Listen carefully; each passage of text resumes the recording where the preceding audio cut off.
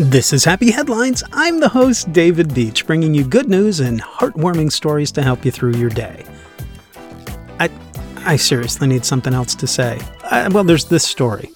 Now, I have stated I'm a fan of animals, and when a person says that, in my case, I think it's fair to say all animals. I mean, some aren't as cuddly as others, but I can respect the fact that they all have a purpose. Well, Jane McGee is an author that is trying to correct one such creature's bad reputation, the spider. She's organized a comic strip competition to encourage children to create stories that portray arachnids in a positive light. Spiders have a bad reputation that is undeserved and often results in them being squished. Jane says spiders have a pretty bad reputation because they look so different from humans and just about any other animal we know. They're a vital part of the ecosystem, but unfortunately they often get killed for no reason except irrational fear.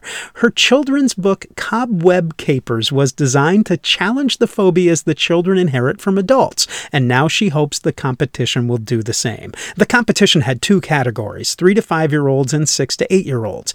In the 3 to 5, Luna won. In her comic strip, a spider shares a home with a lady who keeps trying to squash her, until the arachnid foils a burglary by spinning a web around the robbers. The winner of the category for 6 to 8-year-olds was Amy, whose spider superhero saves a forest from destruction. Luna was so excited to win, she took the prize of an Amazon voucher and chose an insect exploring kit, and she managed to find a spider. And although Luna has been a little nervous of insects in the past, she is now very happy to get up close to any insects and spiders she finds. Owing to the success of the competition, author Jane McGee is now planning another competition. It may not be a happy headline to some of you, spiders may not be your thing, but just because you don't like them doesn't mean you can't respect them or have someone else take them to the garden when you find them.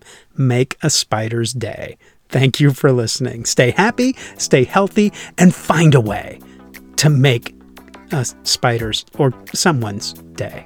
Thanks for listening.